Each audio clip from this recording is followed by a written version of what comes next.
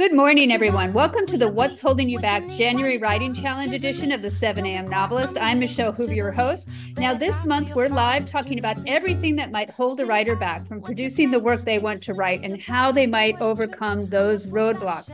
Today, we get to hear from three writers, Christine Murphy, Kasey LeBlanc, and Erin Hamburger. Good morning, folks. Thank you so much for being on the show. Good morning. Oh, hello.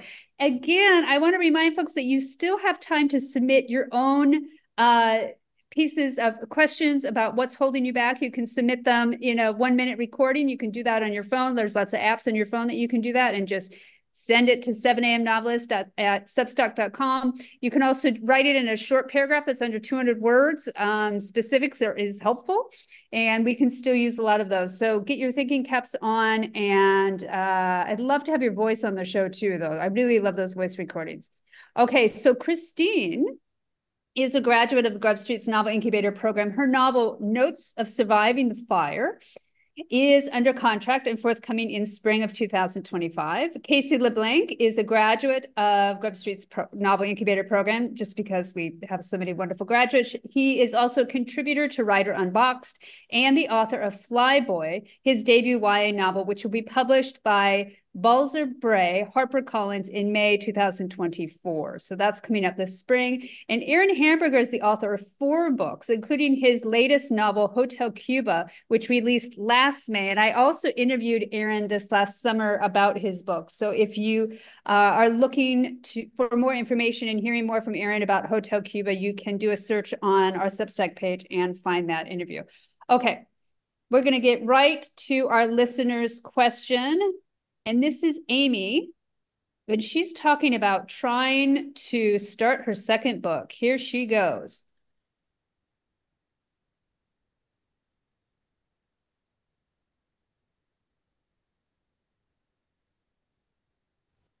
Hi, I just finished my first novel and I'm in the query trenches.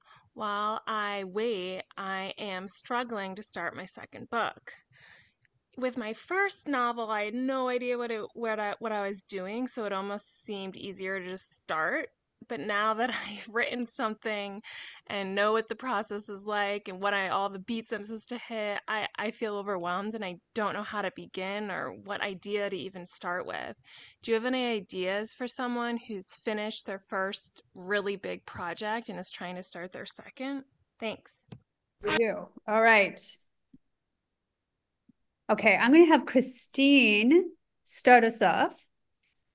Christine, what do you think? What would you like to tell Amy about starting her second book after having completed her first and she's querying for her first?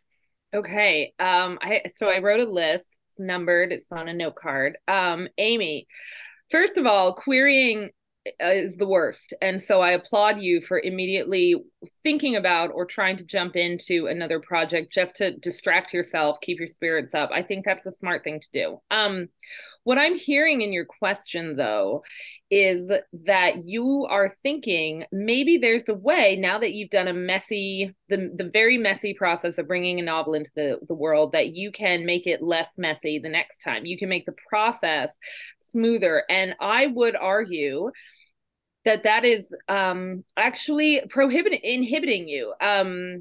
Novels start out big piles of mess. And, the analogy that's so frequently used is that a sculptor gets the clay and they mold. A novelist has to make the clay and then start molding. And you can't outthink, outplan, outplot, outline the messy process of I don't know how you get clay, but like going to the river, digging up the mud, whatever.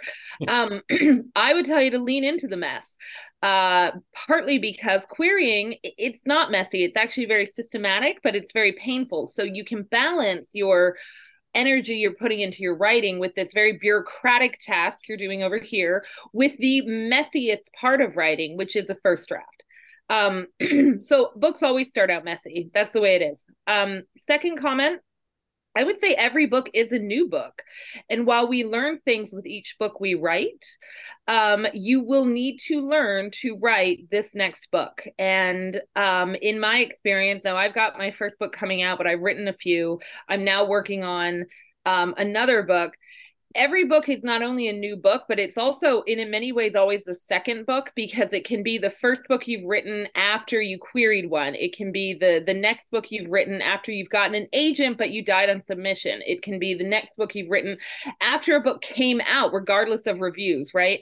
So, you are in a position where you've got this book you finished in the query trenches in the back of your mind, and now you're working on another book.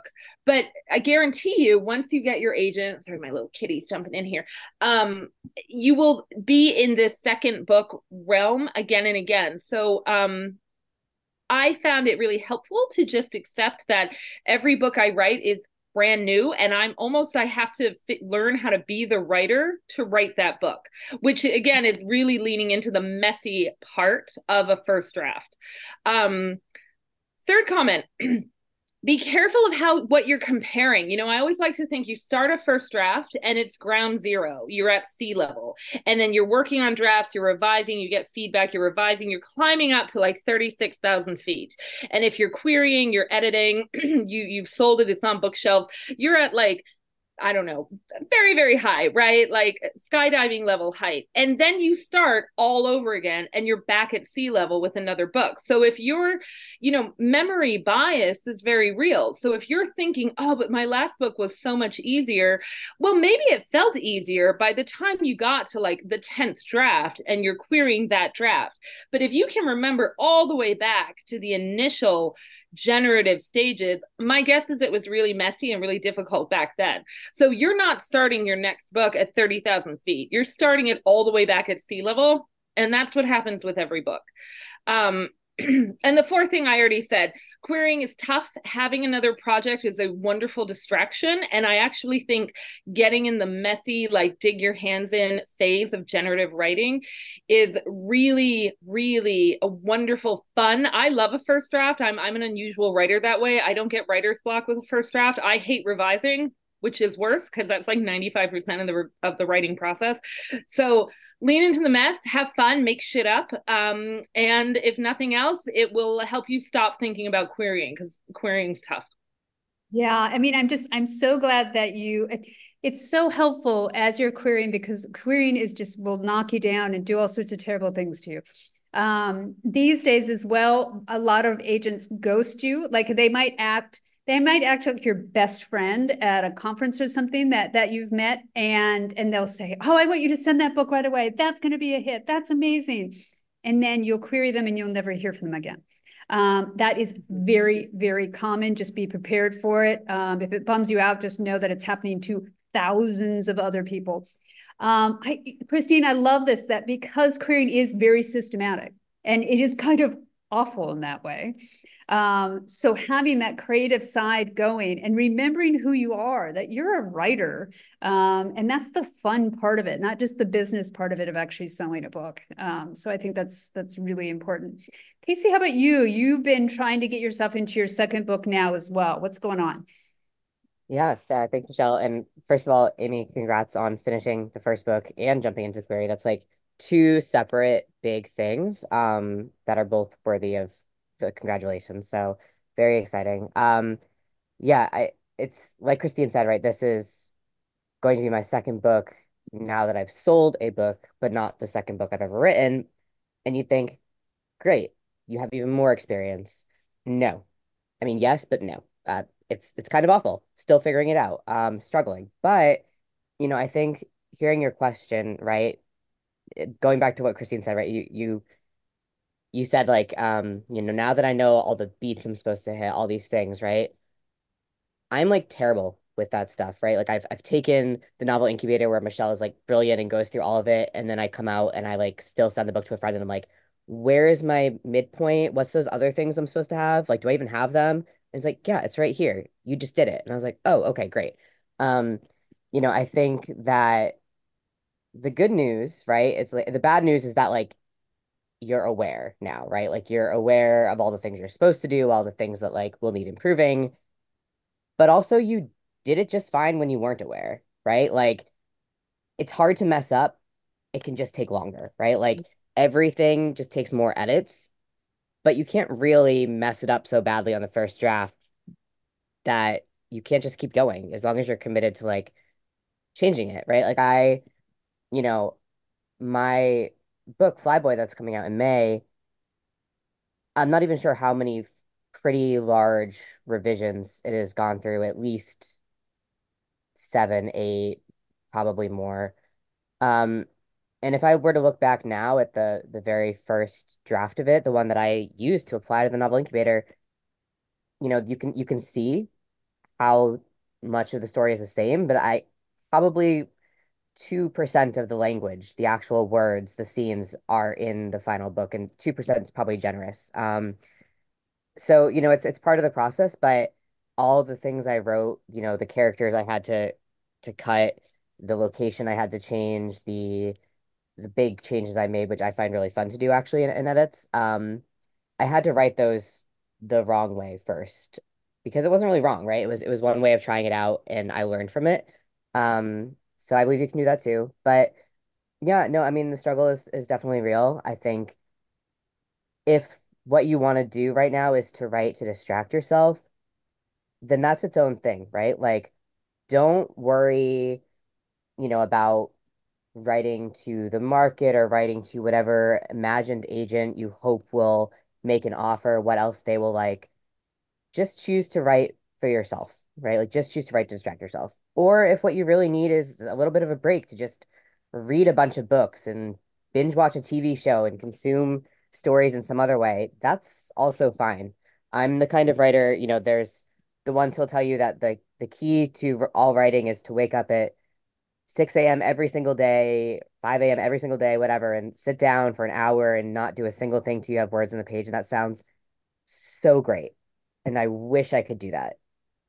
I cannot. I have ADHD. My writing is something like writing a book in 6 weeks and then not writing for 4 months or 5 months, which I kind of hate sometimes, but I've done it anyways, right? As long as you keep coming back, you're a writer. So whatever it is that you really need to do here for yourself, do it.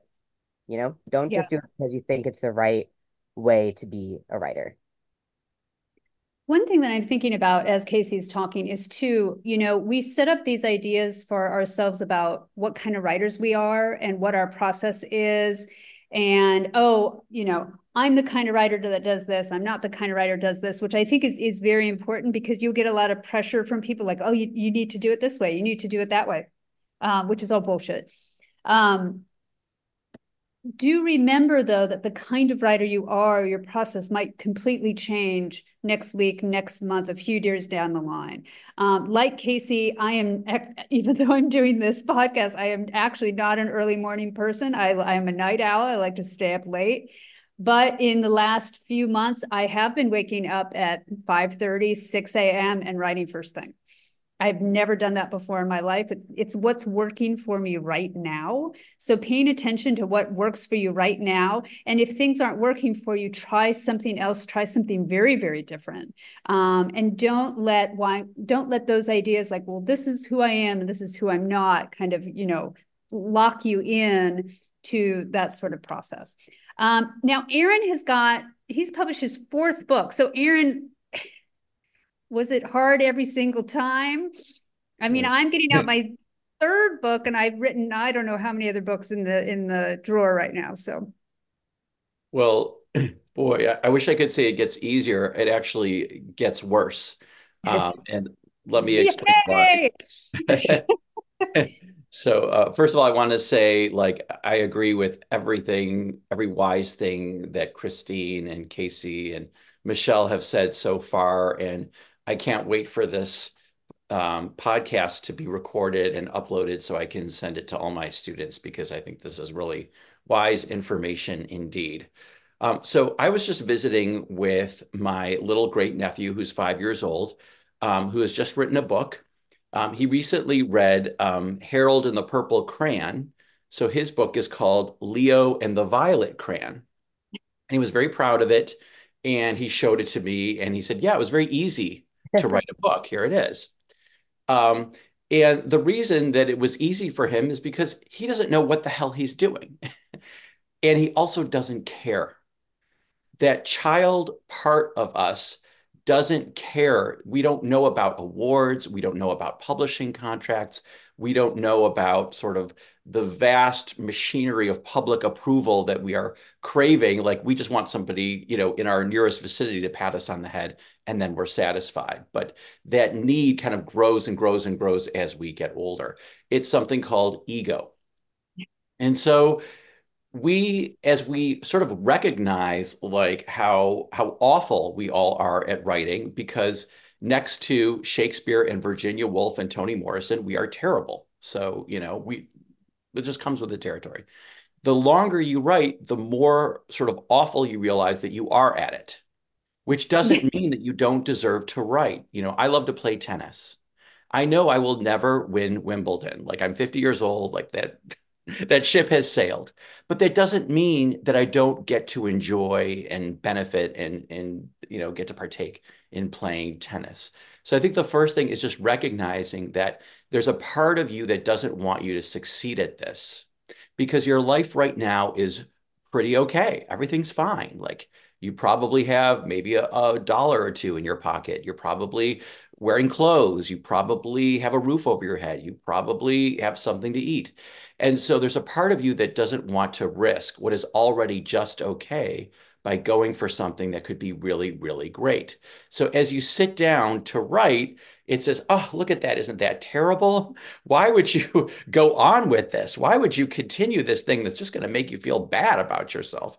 Because the more that you write and the more that you read, the more possibilities that you see that are out there, the more complicated that you realize that this project is, and you sort of shrink from it. So my job as a writer is to fool my ego, is to trick my ego in any way possible. Like Michelle said, whatever works, and I think what we've all been describing here are the various ways in which we trick our ego.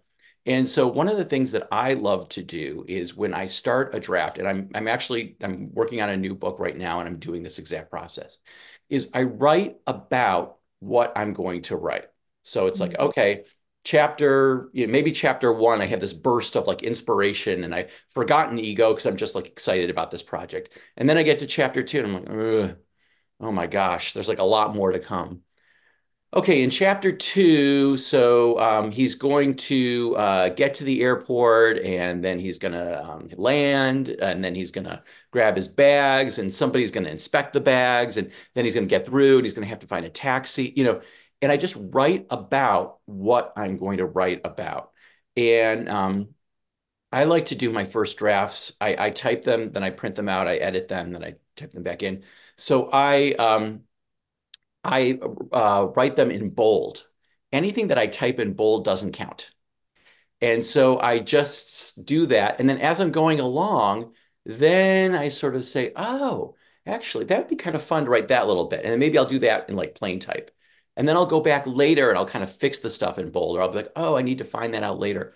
But it's just anything to kind of get the process started and get the process going. So I would say it's really about just tricking your mind and fooling yourself into writing and forgetting about like, how is this going to be received? What is this going to look like? And go for it and see what comes out. Right, exactly. I love that. I love that. I mean, just getting some typing out, just getting your fingers moving, just, set an alarm and for 15 minutes, a half hour, 45 minutes, turn the light on your laptop way down so you can't even see what you're writing and just force yourself to move your fingers. And some of that is going to be like, oh, I'm stupid. I have nothing to say. I'm so worried about this. I mean, sometimes you might need to get that out of your hands, even those thoughts. But I love just like writing about what you want to write about, because that gives you a topic, but you also know that it's summary. It's not going to be the book itself. So it's not going to be any good. And can I just say also, you can write about the difficulty you're having with the project. Yes. So you could say, I'm having difficulty with chapter 2 because it relates to something that's happening in my life and I have an emotional difficulty with this, or, whatever it is. And then as you start writing about like, and here's why I'm having problems writing about it, you may actually write yourself out of the problem. By the way, I love, Judith says in the comments, I disagree with Aaron. My life was fine before I committed my novel and I don't have any money. So Thanks for that comment. I get it, Judith. I get it. Um, I was going to say something brilliant, and now I just laughed it out of my head. I do think waking up at god awful early in the morning or whenever, like I used to think that my ego was heightened in the morning, and I needed to wait till later in the day to kind of be more free with it. But I'm so tired and out of it when I force myself to get up super early that I'm actually still asleep, and my judgment is way down. It's still asleep. It doesn't even exist. So that has been helpful in terms of ego. Very helpful. Judith also says, I'd love, Judith, you're being very active on the chat, and I'm very happy with it because you're giving us a lot of good stuff. Judith says, I'm grateful for this discussion because I'm in the final stages of my rewrite and feel sort of alone. My family and friends think I'm a weirdo. Oh yeah, I know that, for taking so long to get it done. But what else am I supposed to do? Abandon it? Now it's a very different animal than the one I'm started with. Yes. I remember I saw two of my best friends from college, and I was talking to them about working on the novel that I was working on. And one of my friends said, "Oh, I thought you already finished and published that book." And I said, "Wouldn't you have known? Wouldn't you have known? I would have told you that the book was finished and it was out there." And Erin in the chat also says that the holidays, she can relate to what Judith says. And she says that the holidays, members of my husband's family, very kindly, in an attempt to be supportive, asked me throughout our visit, "Is your novel done yet?" Oh, God. So Erin, go ahead. I would I'm add so to that. sorry. Yeah. My family goes one step further, again, out of love, and they ask, well, how much are the editors changing? Is it even your book still? Like, are you sure they're making the right choices? And that's extra fun because it strikes at the core of my own terror of, are they changing too much? Are they making it better or worse? Is it still my book? What I would say is that so my day job is fundraising, and fundraising is that weird little job where very few people have done it as a profession, but we've all been connected to it in one way, shape, or form. Like, we've all had somebody call us up and ask for money or whatever. So everyone has an opinion on how it works. Very few people write novels. Most people read or are aware of novelists or novel writing as a concept. So everyone has an opinion on it. And like 99.9% of people, whether they love you or not, have no idea what they're talking about. So and again, out of love, I don't really talk about my writing with anyone other than writers. And that is not to be secretive or weird or smug. It's because the responses I get from civilians tend to not be helpful. And at worst, they can make me spiral a little bit. So I just don't discuss it. Yeah. Go ahead, Kel. Oh, sorry. So I just thinking of a couple of things here. One on that, absolutely. My dad is just one of my biggest supporters. I love him so much. He's not a huge reader, but he's read the things that I've written. And so I think he's read a couple of later drafts when I was feeling pretty solid on the book. And he loved them, which is great. And then, I sold the book and edits, and he's like, "Well, I thought it was really good. What are you changing? Why do you need edits?" And it's like, well, this is part of the process. It doesn't mean it's bad. It's just, trying to explain that. But on the time thing, I think part of that is what holds me at least back, and maybe is holding you back too, is that, you know, looking ahead, before you did this, right?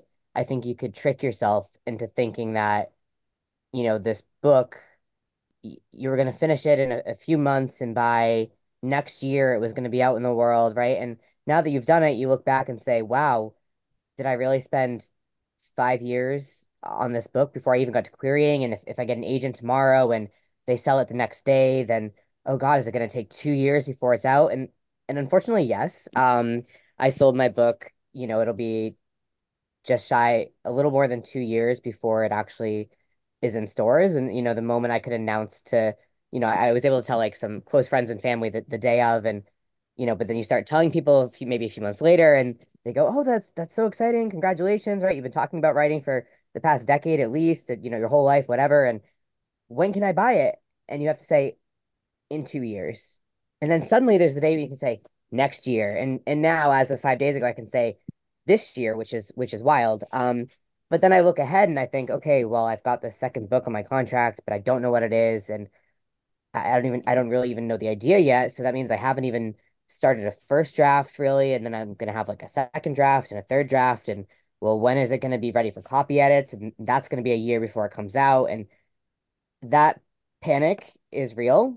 I'm facing it, and somehow you have to shut it down because it's just how it is.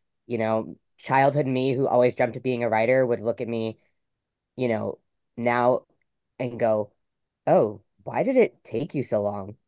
And like, I'm 31. I know I'm young, right? Like, but like, childhood me is like, you were supposed to have done that at like 20. And guess what? That's just the time it takes. So, and we have friends in the novel incubator, 50s, 60s, 70s, 80s, right? Still out here doing this work, right? And that's part of it. You're a writer because you choose to write. So, Yeah. yeah. And before you begin, I want to say one of the people in the chat says, how did you all find a writing community? I have one friend who is also trying to write a novel, but most of my friends, while voracious readers, are not writers. It is really helpful to have those other writers because those are the other crazy people around you, right? Then you can feel a little less crazy. Taking a class is really, really helpful. If you see people on the chat or people who have commented on our 7 a.m. novelist posts that you want to connect with, just write to me at 7amnovelist@substack.com with their name, and I'll contact them and ask them if they're interested in reaching out as well, and I'll make the connection for you. Oh, that's lovely. Yeah. Aaron, go ahead. So, I have a friend who's a doctor, and everybody keeps coming up to him and they're like, I have a cold, like, what should I do? Or like, I have a sore arm, what should I do? People like just relate to him in that way. And can you imagine if like he were having a discussion about his work, and he's like a surgeon, he does like something I don't even understand about his work with these lay people who are asking him about like, pre-medical advice. So, it's kind of like with us as writers, like when we talk, everybody out there has written something, at least a grocery list, and everybody out there has read something, even like, a piece of paper with words on it. So they think that that sort of qualifies them to sort of like give you writing advice, but it doesn't, and so I think, everyone is absolutely right to think about who you're sharing this process with and who you're talking to. And it's really important to talk to other people who get it. I shared this quote in the chat from Ann Tyler, who, yeah, she knows a little something about writing, I would think. And she says, I was standing in the schoolyard waiting for a child when another mother came up to me. Have you found work yet? She asked, or are you still writing? I mean, people, they don't Just get it and they writing. want to help. Just They writing. want to help. But sometimes, like Susie Orman says, sometimes helping is hurting and hurting is helping. So I think just being careful about that. And also, I would say, I love the comments in the chat, that we've mentioned, go find a writing community, go to a writing class, for example. But there are so many great books out there that have wonderful sort of writing advice. I mean, Bird by Bird is the classic one by Anne Lamott, but there are so many others out there. And I collect quotes. I have like a little file on my computer I call daily quotes. And just when I see them here, there, and everywhere, I just grab them and I just keep them in that file. And sometimes I go back and I just look through those quotes for inspiration. There was one that I actually saw on Twitter, or I don't know what the hell they're calling it, or if it even exists anymore in a year. But it was from this author, Terry Pratchett, who once said, the first draft is just you telling yourself the story. So, and it's like only once you've begun that process can you really start to write the story. So the first draft, you're just telling yourself the story. So just start there and then keep going. And then we can feel sorry for that mother's children who made a comment to Ann Tyler. I was surprised. I was shocked when I finally got to see the Sistine Chapel. We heard all about Michelangelo. Michelangelo was probably the hardest person on himself possible. I mean, this guy beat himself to death. He never thought he was a painter.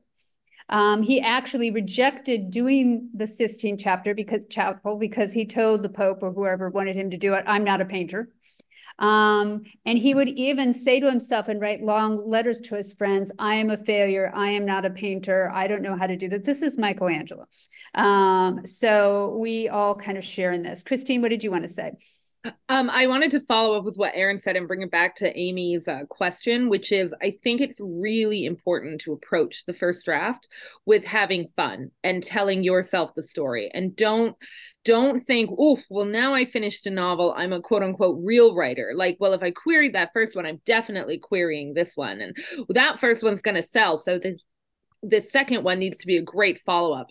All of that may very well come to be, but the first novel, I love the Michelangelo quote. Another good one, Google Octavia Butler's letters to her friends. I think Octavia Butler's a genius, and she had a huge amount of self-doubt. It's mind-blowing. She's fucking Octavia Butler. Like, honey, you bow to no one. And she had terrible self-doubt. So have fun with it. Get messy. Tell the first draft to yourself.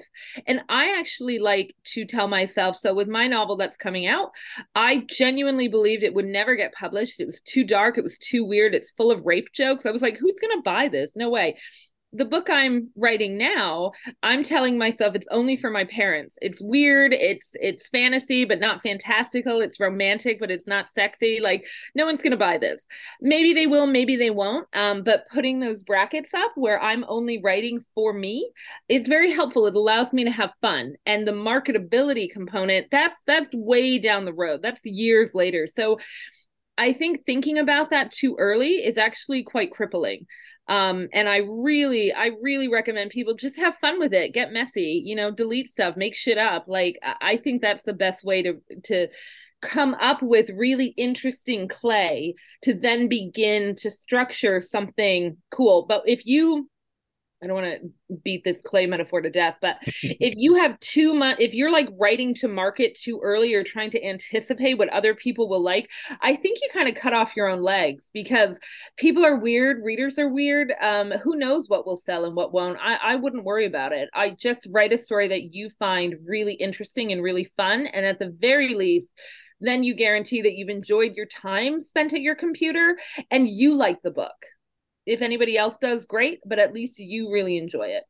So Christine, I have like 5,000 quotes from Octavia Butler in my like little daily quotes file. If you go to LitHub, there's actually like a whole bunch of them that you can grab.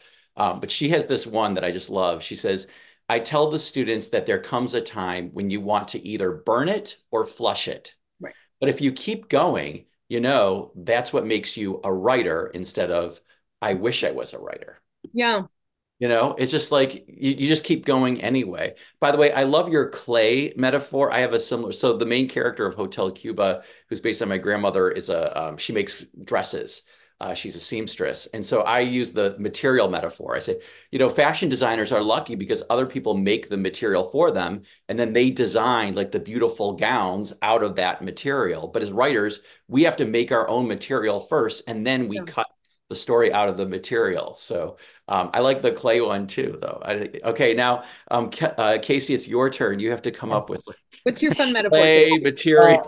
Well, I don't know if I have a metaphor, but I did have a macaroni and cheese. Thinking about, we're talking about like the draft one and write for yourself and all of that's true, but I think even that sometimes feels like too much pressure, especially if you don't even know like what story idea you're going with, right? Like even calling it draft one, even knowing that it can be as messy as you want and nobody sees it feels like, well, I've committed to an idea and this still needs to be coherent and about the same story. I would suggest, and now that I'm saying this, I'm going to try it myself, just like call it a journal, right? Like every day is just a day. It's not part of one project. You write about whatever. This day you may write about one set of characters. The next day you may just write about your life. The next day you may write about something totally different. And I think if you do that long enough, at some point you'll probably figure out what story you're writing. But you may have written 100 different things, including your grocery list, which was kind of already said. But if calling it draft one, if it feels like committing to a story is too much, like commit to 100. Doesn't matter. Just right, which is something now I need to go do myself. So we're like, oh, we should follow our own recommendations. I think Michelle knew what she was doing when she chose me for this day because she knows I've been struggling on book 2, and I was like, Michelle, how could you choose me for this? I'm like, okay. I'm so mean. Take my own advice. And another thing too, just in addition, Amy, you cannot plan the book, lots of writers, some writers do plan their books out before they write them, but most writers don't. So this idea that you'll have an idea before you start writing, that you'll know the beats before you start writing, that you'll know anything at all other than what you might have for lunch that day, which you might also not know, is a problem. So I think lots of people get those ideas through the process of writing. They're only going to find it once their fingers are moving and once they've released themselves on the page. So if you're not letting yourself do that, you are going to really get stuck. Okay. We're going to have to go, everyone. Thank you so much, Christine, Kasey, and Aaron. You're absolutely fabulous. And we weren't able to get to you, but if you can make your comments in the chat or let me know afterwards, that would be great. Everyone, you can find our full schedule on our Substack page at 7amnovelist.substack.com. You can subscribe there for updates. You can also find our full range of podcast episodes on that page, including episodes from our past 2 writing challenges, as well as on any of your favorite podcast platforms. And if you like what we're doing, please follow, rate, and review our podcast so that we can reach other listeners. All right, Christine, any final words about breaking through your writing obstacles? I say this to myself and all my friends all the time. Try to just have fun with it. Get weird, get messy. You know, the joy, kind of the material thing. I knit, and like even with knitting, you can undo your knitting, right? You can pull apart a sweater. You can only do that so much before you destroy the yarn. Writing, you can do that as often as you want. You could save every single draft and have a document that's like novel draft 4,806.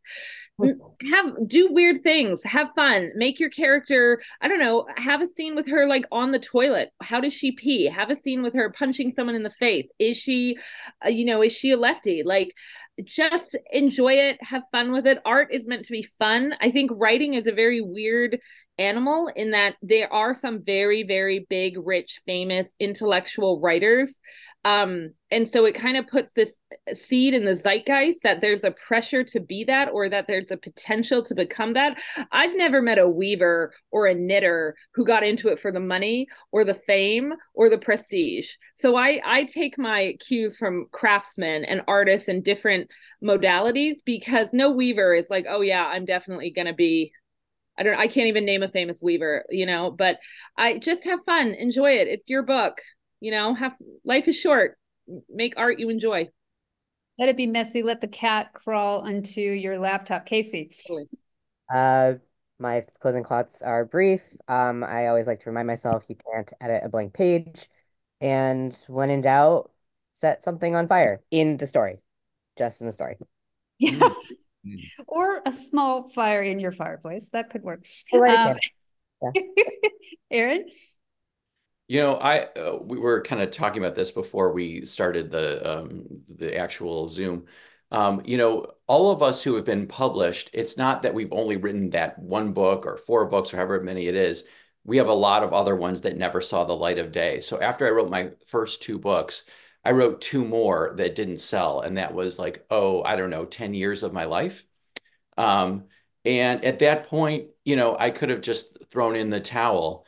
But I kept going because I'm a writer and I write, and actually we were just saying, don't reach out to non-writers for advice, but I did. I reached out to a friend of mine and he said, why don't you write some short stories? Because this novel thing isn't working out for you.